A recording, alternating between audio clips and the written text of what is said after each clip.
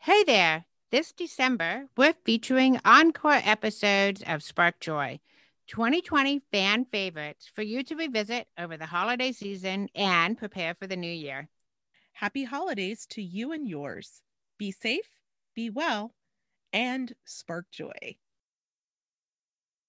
You need a workspace. It needs to be unique to you. Don't share it with anybody else. It doesn't have to be big, but you need one space. When I sit down here, I have my in basket, I got my computer, I got my stuff where I do my work here. If you do not have that space allocated, it will suck energy out of everything else. Welcome to Spark Joy, the podcast dedicated to celebrating the KonMari method and the transformative power of surrounding yourself with joy and letting go of all the rest.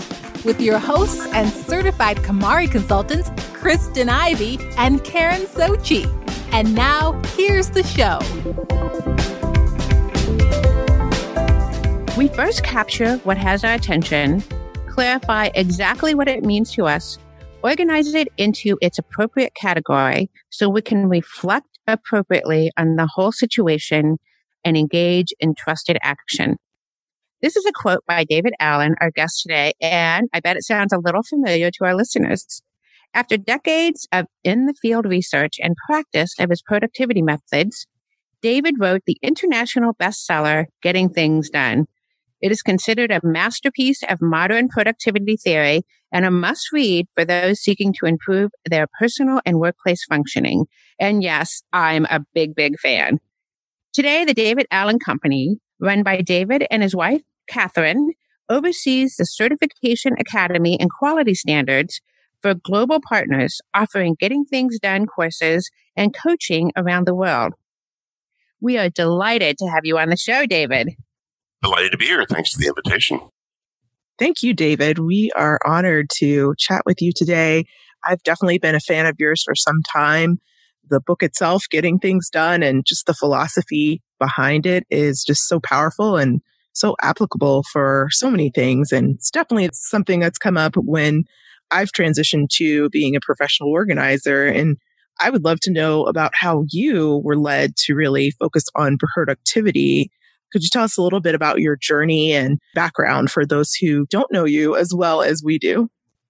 I was more interested in self-development and personal development, finding out who I was, exploring all of that. But they weren't paying people to do that, so I had to, have some jobs to pay the rent.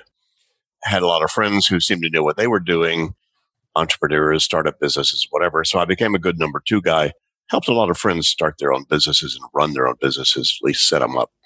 And then I discovered they pay people to do that. They call them consultants. So I created my own consulting practice back in 1981. And then was very hungry to find models that help people, no matter who I ran across and what they were dealing with. Could I pull out something out of my back pocket that could help people sort of get control, get focused, get more, time to focus on meaningful stuff? First of all, for myself, I was very interested in maintaining clear space through my own spiritual and meditative and martial arts practices. I discovered the value of clear space. And so I was interested in techniques that allowed me to stay clear while my life got more complex. I was graduating professionally and it was getting a lot busier, and et cetera. Then I found out that the techniques that I was uncovering for myself worked for my clients and helped them do the same sort of things, be more controlled, more focused. And so then somebody from the big corporate training world saw what I was doing and they said, wow, we need that in our whole company. Can you design a training around this instead of just one-on-one, you're coaching or consulting with clients? And that was the start back in 1983, 84 of what then ultimately, after 25 years, became, sort of the essence of the Getting Things Done methodology. But that was a long road. There was no one overnight epiphany about all of this. I just added pieces, and then, as I say, a long string of epiphanettes that sort of allowed me to kind of package all this stuff together in a way that I could turn around and work with someone right off the blue and walk them through this model and have them automatically, without fail, produce more of a sense of control and focus and meaningful attention. So that's a very short version of a very long story. Well, we're glad you could share that with us because we see the end product. We've read the book and we have a understanding of the method. And for those listeners who may be listening to this and say, what are they talking about? What is this method? Could you give us like kind of the summary of what getting things done is all about? Sure. Well, first of all, your head's a very bad office. So stop using your head to try to remember, remind, prioritize, and manage relationships between things. A basic internal principle of this methodology is externalize, build an external brain. You need to get stuff out of your head. So there are actually 5 steps that we identified that you need to implement in order to get any kind of situation under control and focused. You need to capture stuff that has your attention. You need to clarify exactly what it means. Are you going to do something about it? And if so, what's the next action? And what outcome are you committed to? You need to organize the results of that thinking. You know, here's a list of projects. Here's a list of phone calls I need to make. Here's a list of stuff I need to do at my computer, etc. So outcome and action thinking, is this clarify step. So you capture stuff that has your attention. You clarify what you need to do. Then you need to organize the results of that. Where do I park a reminder to call my sister about Mom's birthday? Where do I park a reminder to talk to my life partner about whether we should give our kids karate lessons or not? And then step 4 is make sure you're looking at all of these things. Once you've organized all those reminders, you need to then have a reflection process where you're looking back at your external brain to say, where do I need to be when? Well, I'm going out for errands, assuming we're post-pandemic now, where you can go out for errands. If you were doing that, what are all the errands I need to run? Or if I'm sitting down with my life partner, what are all the things I've come up with about our sort of business of life stuff that we need to talk about? Where's that list? And so there's a reflection process on the contents of your commitments. And then step 5 is to engage. Okay, let me sit down with my wife, Catherine, and let's have a conversation about these 2 things I've parked on my list that she and I need to talk about. So there's a capture, clarify, organize, reflect, and engage 5-step process. I didn't make that up, guys. I just recognized it. That's how you get your kitchen under control. That's how you get your life under control. That's how you get your closet under control. That's how you get, anything under control. By the way, those are no behaviors that you don't already know. So this is not a new technology or a new language you need to learn. These are basic practices that people already know how to do the practices. It's just very few people actually implement those practices in a consistent, complete way so that then they free up their brain to be focused on more intuitive, strategic things as opposed to being driven by latest and loudest. I really like this idea of putting into a cognitive, measurable thinking process as opposed to, I really need to get organized, or I'm so overwhelmed, or I don't know where to start, or just feeling as though things are completely unmanageable. And of course, Marie Kondo, but this will sound very familiar to our listeners who see her presenting action items in a step-by-step way. There's organize, sort, and edit, and then organize first, and do it in a very methodical way. In fact, I would not be at all surprised if I learned that Marie Kondo was very influenced by your work. I would like to talk a little bit about, you defined kind of the method really succinctly, but let's say that someone, just to make an easy example, you get a wedding invitation in the mail. Could you walk through like what the process would look like with receiving that kind of a content when it comes to the 5 steps? Sure. Well, first of all, you need to ask, what is it? Right. So, sometimes it's not clear what this thing is you got in the mail or you got in your email. So you need to, first of all, define, well, what is this? Oh, it's an invitation to a wedding. Okay, fine. Then the next decision you need to make, is it actionable?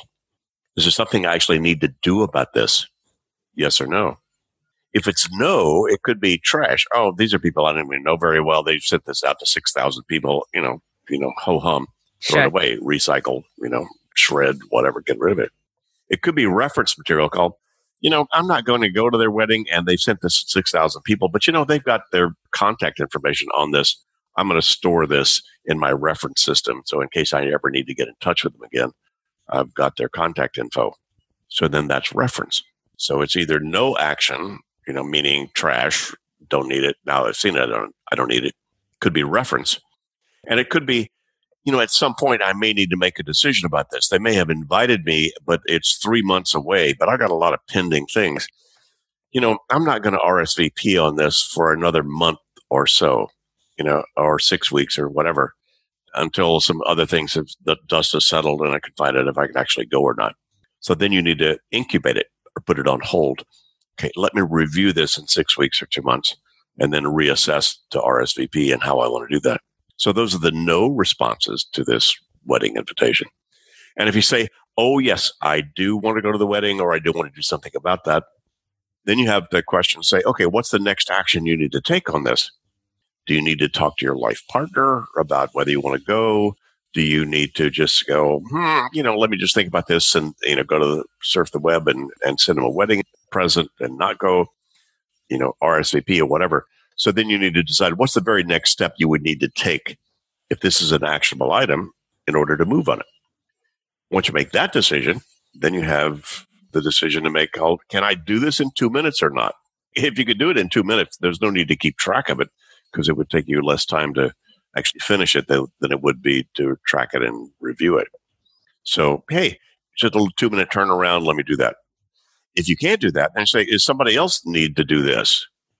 Does my life partner actually need to make a decision about this in terms of what they want to do? Great. So then you shoot off an email or a text or whatever to your partner and say, hey, dear, want to go? What should we do about this? Let me know.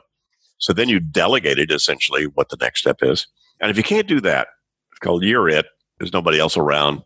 You need to make a decision about this. And it is something you want to do. And the action step you need to take is to actually research, whether you can actually go to their wedding on your calendar, make this a whole thing, great. So then you need to park some reminder about that called, check my calendar, check my schedule, check whatever. And then you need to park some reminder of that in your own personal system. One other thing you need to do to clarify is, are you committed to finish something about this? Is there some final outcome that you're committed to about this? Oh, yeah. I need to make sure that I'm appropriately engaged with my friends' weddings. Fabulous. Now you got a project. Stick that in some sort of a list somewhere, or you need to then define, okay, that's the project I need to keep track of until that's finished, no matter what the steps are I decide to take between here and there. So as simple as that may sound, that's the detail of how you actually clarify the stuff that winds up in your world. And most people avoid that process like the plague. Step 3 would then be, okay, where do I park reminders of all that? So, if I shot off an email or a text or some note to my partner, whether they want to go or not, that's a waiting for. So I need to keep track of that. It's something I need to do to figure out, my schedule, my calendar or whatever, or just research a present I might want to send virtually to these guys. Then that goes on my own list of stuff to do at my computer or whatever. So hopefully that wasn't overwhelming to people, but it shouldn't be overwhelming. That's what you have to do with anything that shows up in your world. I just described what that process is and made it very rigorous so that you don't let the stuff just lie around and wind up in a stack. That's what a lot of people do. They get that wedding invitation, and then whether it's physical or email, and then they throw it into a stack called which means, I don't know what I want to do about it, but I probably need to do something about it. I don't want to deal with it right now. Get out of my face. There's no light at the end of that tunnel. So a lot of what I discovered was the algorithm that you have to go through in order to be able to get these things appropriately engaged with yourself so they're not on your mind anymore. And by the way, if you don't handle that wedding thing, that's going to suck energy out of the more important things you might need to be focused on right now. You'd be wake up 3 o'clock in the morning. Oh, damn, what am I going to do about their wedding? When you can't do anything about it. So a lot of my stuff was about how do I handle all the manageable details of my life so that I clear up the internal space to focus on the meaningful stuff with clear present tense. The question, does it spark joy, is a simple one, but not so easy to execute alone. Extend your tidying experience by joining the Spark Joy Club, our online community filled with our clients, fellow listeners, and KonMari enthusiasts ready to support your journey. If you find yourself buried under clothing, stuck on storage, or pointing fingers at untidy housemates or family members, we want to help you finish your tidying journey once and for all. Support the show at the Joy Riser level and receive access to our exclusive virtual community, as well as the Tidy Home Joy Journal, your #1 tidying companion. Visit sparkjoypodcast.com and click on Join the Club to get started. And now back to the show. Such a good example. I'm so glad you gave the detail of what to do, even with just one piece of paper or one item, because I think that's really what speaks to our listeners right now, because I know I've seen a lot of piles. I'm sure Karen has as well, because what happens, you're probably not surprised by this, David, but when we're tidying up with our clients and they're KonMariing, and when our listeners are working in their homes, what happens is they get pretty far with, letting the things go and finding a place for most things. But what happens is a lot of unfinished business comes up. Oh, I've got to ship that package, or I've got to, mend that shirt, or whatever it may be. Or I might want to give that to my niece because I think that might fit her. Oh, yeah. And so I love to have my clients actually make a mindful list of all the times they're saying these things out loud, because they're actually kind of stacking up as extra work. And every extra thing on the list is going to take away from the enjoyment of actually finishing a KonMari event. So I always talk about, is this really truly something that you need to make a thing, whether it be a small task or a larger project. And you mentioned in your book, you quote, "A world of no problems, only projects is what we should be moving towards." And I think that's super relevant now during this time and season of this pandemic going on in the world. Can you talk a little bit about specific tips that might help us change our mindsets to be a little bit more proactive and have a different perspective as we solve problems which seem to hit us almost every day these days? Yeah. And I'm not going to pretend to anybody this is easy. So come on, guys. You got to gird your loins about this and say, okay, there's complaining and worrying versus appropriate engagement in the driver's seat of your life. Complaining and worrying are very unproductive events. They're understandable because they're sort of automatic kind of emotional responses that people have when they get surprised and get changed about stuff that then, especially that have potential negative consequences that they're afraid of. So understood, a lot of that may be going on, but at the same time you go, well, wait a minute. Okay, what's true right now?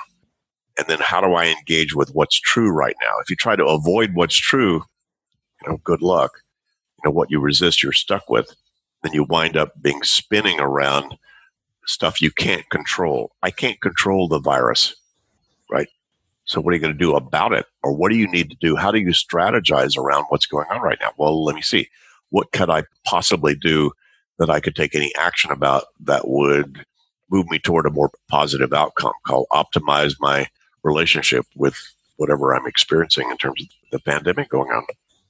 And so sitting down and forcing yourself, or directing yourself really, to what's the outcome I want?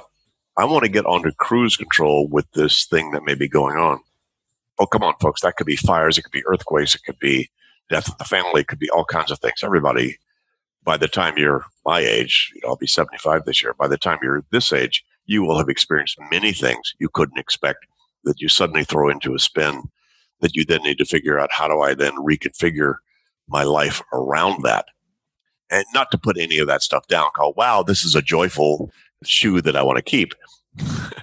This may not be joyful, or it may not be fun at all, but it's about the distinction between being appropriately engaged with what your current reality is versus complaining or worrying about it. So that's a lot of what my methodology is okay, how do I need to sit down? What question do I need to ask myself? And then what do I need to do to be able to get this off my mind and get this thing onto cruise control? I think it's such a good point, because I think really until things are put into the perspective of actionable items, it's really overwhelming. And of course, a lot of people now have found themselves at home, working from home, managing kids at home, really just managing life from home. And along with that, a lot of folks have realized that the workspace management has left a lot to be desired. What do you suggest people think about as far as setting up their home work environment, or, where they're functioning at home, how they're managing home life now, as opposed to, previously home was just kind of the place where you slept and ate and maybe relaxed and entertained, but you weren't really managing your life from there. How would folks take a look at what they might do to set up, maximize productivity from home? Yeah, good question. And the first thing to do is, where is your workspace? You need a workspace. It needs to be unique to you. Don't share it with anybody else. It doesn't have to be big, but you need one space. When I sit down here, I have my in basket, I got my computer, I got my stuff where I do my work here. If you do not have that space allocated, it will suck energy out of everything else. Now, I've worked from home since 1983, before you guys were born. So, to me, I'm scratching my head, why do people worry about working from home? I'm like, this is a cool place to work from. You need to create a discrete space for doing day-to-day, manage my business, balance my checking account, handle my email, and you need one place to sit down and do that, where that's what you do in that space. I recommend not time and structuring your day so much as creating space for your day. I need a space for creative thinking. I need a space for creative writing. I need a space for doing my just admin and the work at hand that I need to do. So building that space physically actually helps very much psychologically, so that when you're in that space, you're able to kind of, closet yourself away from the world. And if you even need to buy yellow police tape and drape it across your room and say, okay, guys, out of here. I'm at work right now. I cannot go stir the stoop, or I cannot go walk the dog right now. I am in work state. And, that's good to do. My wife and I, we've worked together. We've been married for 30 years and we've worked together since then, in the same work. But we email each other. She's got a whole separate workspace than I do. And, we manage the business of life as well as the business of our business through our systems, so that when we sit down to dinner tonight, we don't have any of that stuff going on. That's all built into the system. It's built into the spaces that we used.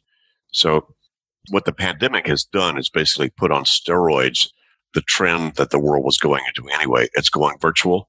It's going people independent, managing their own lives as independent contractors, as opposed to working in a corporation as an employee.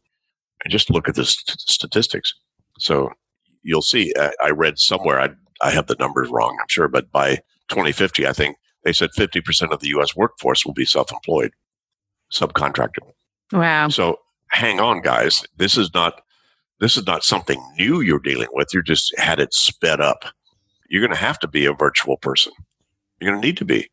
The competitiveness of the companies you work within, if you do, is going to be based upon how successfully they can manage a virtual workforce. It's already happening.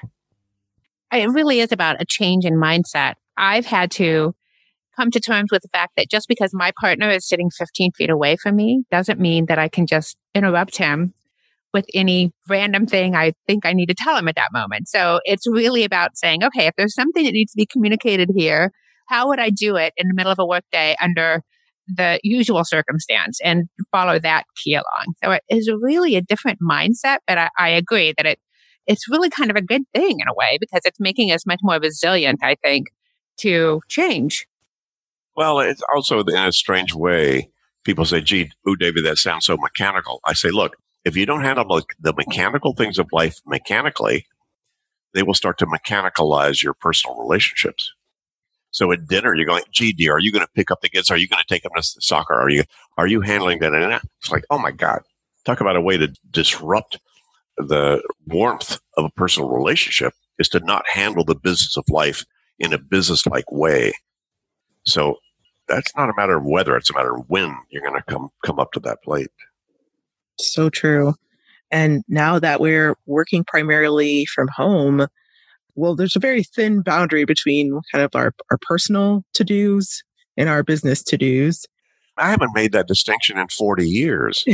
Why should anybody else? It's just all stuff. It's just stuff to do. And some of it you get paid for. Some of it, some of it's just trade-off. I'll clean the dishes if you make the dinner.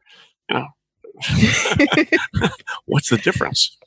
Well, I know that now, reading your book and understanding your philosophy, I apply it in such a different way as I see it intersecting with KonMari, because just even the smallest things, if I see a sock on the floor in the living room or a wrapper on the counter, the idea that you mentioned in your philosophy, that's all about if it takes less than 2 minutes to take care of. You should just do it in the moment. I mean, that alone is just priceless. Oh my God. Whether If anybody listening to this just walked around your apartment, your house, or wherever you live right now, yeah, and just said, what could I fix or finish or clean up or handle that would take me less than 2 minutes? You're going to seriously improve your environment. Oh my God, let me replace that light bulb. Oh my God, I need to WD-40 that door because it squeaks.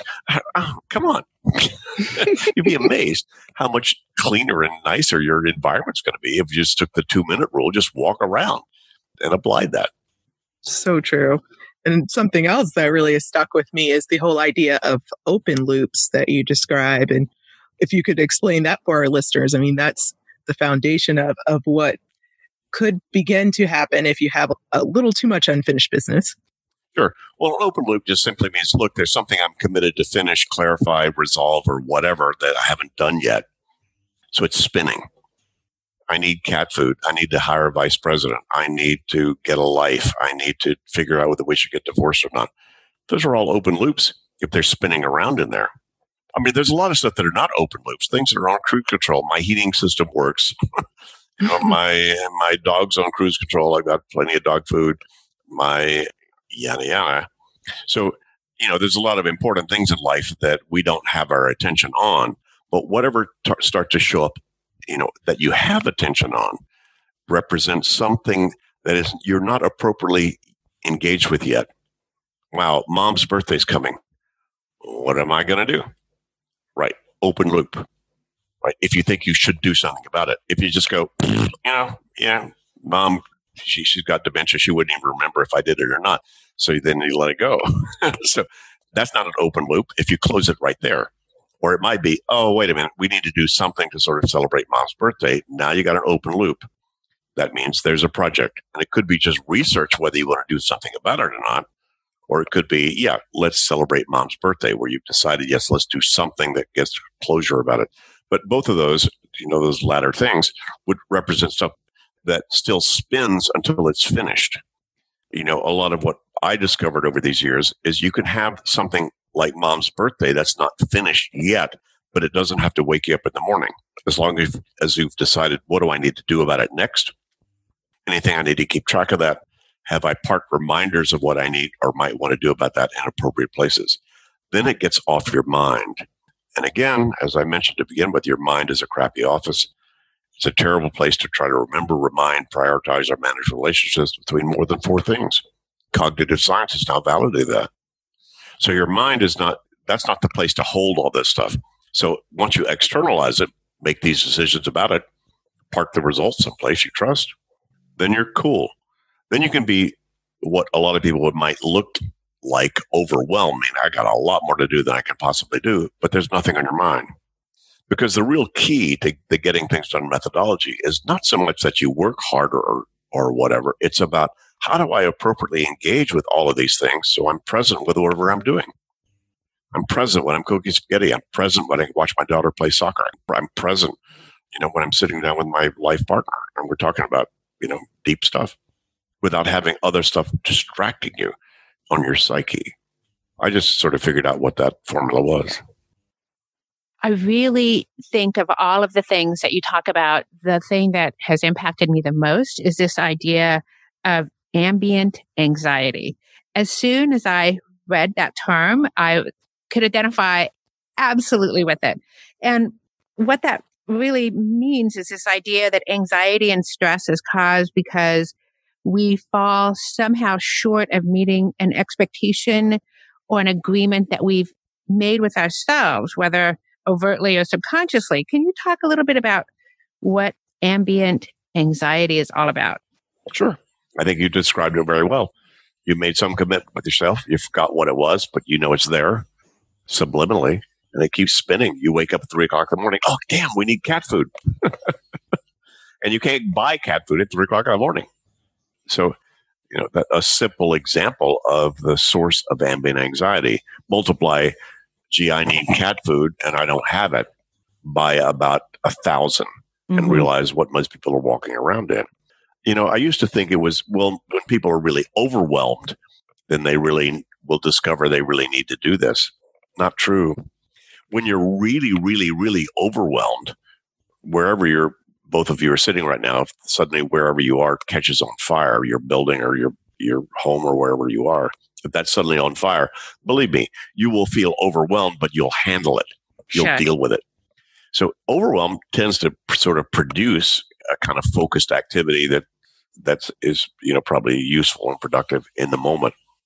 It's that subtler, not quite in overwhelm, but have this anxiousness about, gee, I know I've got about 64 things I need to do, but I forgot what the hell they were, but they might be more important than whatever I'm doing. Oh, damn. And then you just wind up letting yourself get sucked into addictive behaviors and easiest and, latest and loudest. I just had a moment of ambient anxiety last night. I was standing in front of a list of something I had written on something that was on my wall, and it said the number 4, and then it said capital T, and then it looked like you are. So what happened was I actually got the thought out of my brain, but tip for our listeners, actually use nice handwriting when you're writing these thoughts down. Yeah, no kidding. You went, what the heck is T-U-R? Oh my God. I've done that many times, guys. So I have to admit too. Yeah. Yeah. I did figure it out. It was 4, and I think I was abbreviating the word for, and then TM, capital T, capital M was what I was trying to write, which is short for Tidy Mastermind, something I'm a part of right now. So yeah, it was funny. I was like, gosh, where is my brain going these days? But I'm sure we're all experiencing a little bit of that in these unique circumstances these days. We're all spending a bit more time at home these days for the health and safety of ourselves, our family, and our community. Are you feeling a little too close to your clutter for comfort? Maybe you're buried under stuff in the home office or craft space, or you're trying to carve out dedicated space for work or homeschool in your basement or on your dining room table. Or maybe you've noticed just how much time you're wasting looking for important papers and emails instead of shifting your time, energy, and resources towards the things that truly matter. During quarantine, my number one priority is to get as many people as possible clutter-free and prepared for the other side of this challenging season. If you're regularly asking yourself, where should I put this? Or am I letting go of enough? Or am I even doing this right?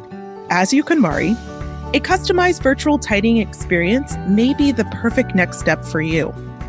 While stay-at-home ordinances are activated, I'm continuing to offer virtual KonMari-based active tidying lessons, including a Tidy Desk special, perfect for those working or learning from home. Visit fortheloveoftidy.com and click Free Consult to discuss the various virtual organizing options available to help you dig out and choose joy once and for all.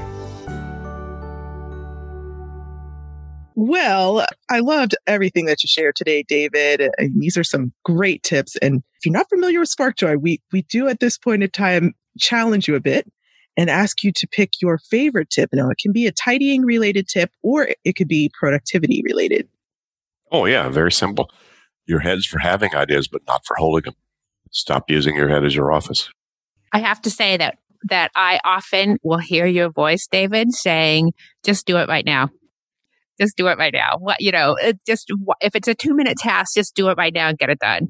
To me, that is the voice that I hear when all those little things are adding up, and it's just do it. Yay. I've had many executives tell me that was worth the price of admission for all the coaching I ever did with them was the 2-minute rule if they hadn't installed it already, for sure. So we also ask our guests, what is sparking the most joy for you at this very moment? Kind of exploring the technology and the ways to describe. I'm creating a series of 2-minute tips for turbulent times, and I'm sort of videoing that we're going to put out in social media in some form. So that's kind of fun. And walking my 1-year-old Cavalier King Charles Spaniel with my wife around a beautiful park we live 5 minutes from here in Amsterdam. So those things give me a tremendous amount of joy. That sounds lovely.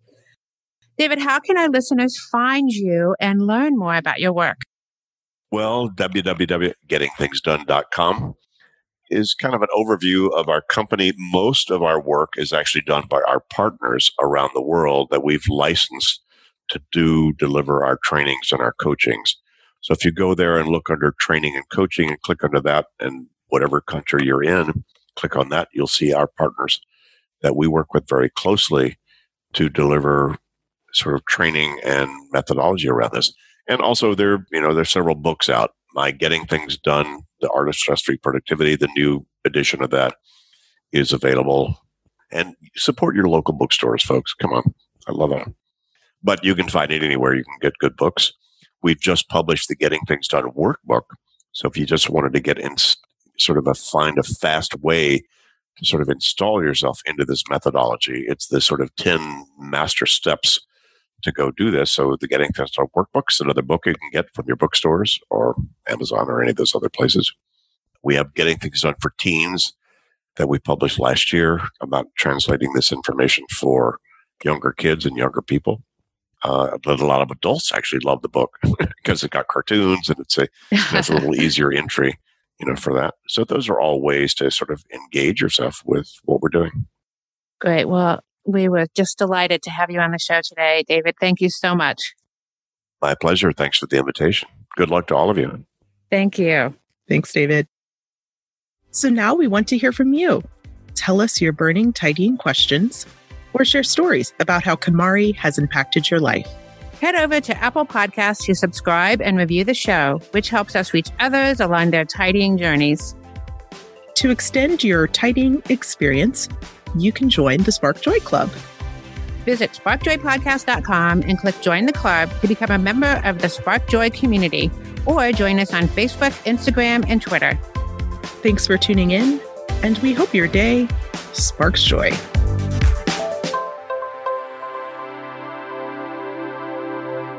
Thank you for listening to Spark Joy with your hosts Kristen Ivy of For the Love of Tidy in Chicago and Karen Sochi of The Serene Home in New York City.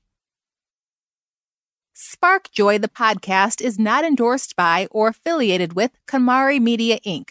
The opinions expressed on this episode represent the views of the co-hosts and guests alone and do not represent the corporate position of KonMari Media, Inc. or the KonMari consultant community.